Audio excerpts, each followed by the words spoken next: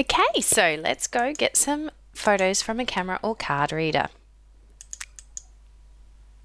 We'll select the device, and in this case,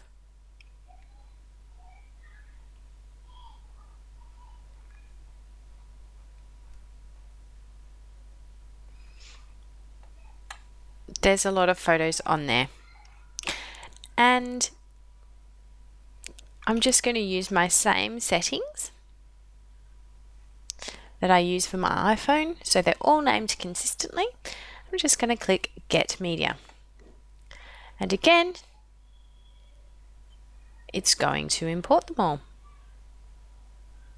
The great thing is you can actually click Minimize and continue working if you want to. So here we are in Photoshop Elements Organizer, and the photos have imported. So now we can go ahead and do any tagging we want straight away. Birthdays. And delete anything we don't want. Oh look, here's me with my masquerade ball outfit. Just one or two. And my little girl. Mommy, that was you. That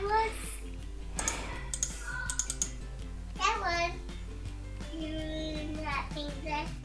So then we can go ahead and add them to our library. So there you have it. The easy way to get photos off your camera.